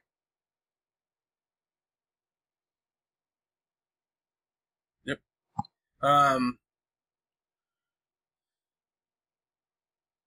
For anybody wanting to keep up with the podcast on what we're watching and check out, listen to our opinions next week, Again, we are watching the film on Netflix, I Am Mother, and Stranger Things Season 3. Both are relatively short. I don't even know what the episode count is. Stranger Things is what, 10 episodes? I know it was 8 in season 1 and 9 in season 2. So I'm thinking about the other seasons. I'm going to assume maybe 8 episodes, maybe 9, maybe 10. Who knows? Okay. Yeah, so it's not long though. It's pretty succinct stories. But yeah, watch those. Come hang out with us next week, guys, when we discuss those and have a much shorter show, not a 2-hour fucking show. Yeah, and sometimes we go off the rails and get carried away. If you don't like it, again, if you guys want to send us topics to talk about on Uninhibited, if there's ideas, maybe something that you want us to watch and then kind of review in a very small format, like a YouTube video or some shit, I don't fucking know. Send it our way on our Twitter, which is @QueuedUpPodcast. Send it in a message or a DM on Instagram, which is all queued up podcast with underscores under each or between each word. We have a discussion group and a Facebook page on Facebook. Just there's plenty of ways to communicate with us and get a hold of us and let us know what you think about the show. Let us know what you want us to talk about. If you have suggestions for shows that you want us to watch in the review podcast, we're more than happy to hear that out and talk about it. Just guys, talk to us. Tell us how you feel. How you looking? You good? You feeling all right? You're looking cute today. Just saying. Were you talking to me? Anyway, guys. They're lovely people. I said the audience was cute, Josh. I appreciate all of them. You know, and we do have we've got listeners worldwide. I mean, we got people that listen in Europe, Australia, Asia, Canada, United States. You know, I appreciate all of our listeners. You know, I would truthfully enjoy feedback. I'd like to hear from you guys. Leave comments on our episodes. Leave us reviews on iTunes or on Podbean or on Stitcher or, you know, Radio Public. Leave us some feedback. You know, hit us up on Twitter. Hit us up on the All Queued Up Facebook page. Let us know. We love feedback. We love hearing from you guys.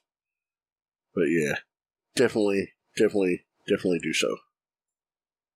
Yeah, absolutely. But yeah, that's going to do it for us. That is going to be it for the podcast. We need to call this. She needs a nap. I need a sandwich. I need to. That might be the title of today's episode. He needs a nap and I need a sandwich. Honestly, after yesterday, like, my brain was fried. Like, I woke up, I did some laundry, did some chores, and then immediately went door dashing. And then right after door dashing, went and saw Spider-Man. I gotta wait until Saturday. Go see Spider-Man Far From Home, folks. It's really good.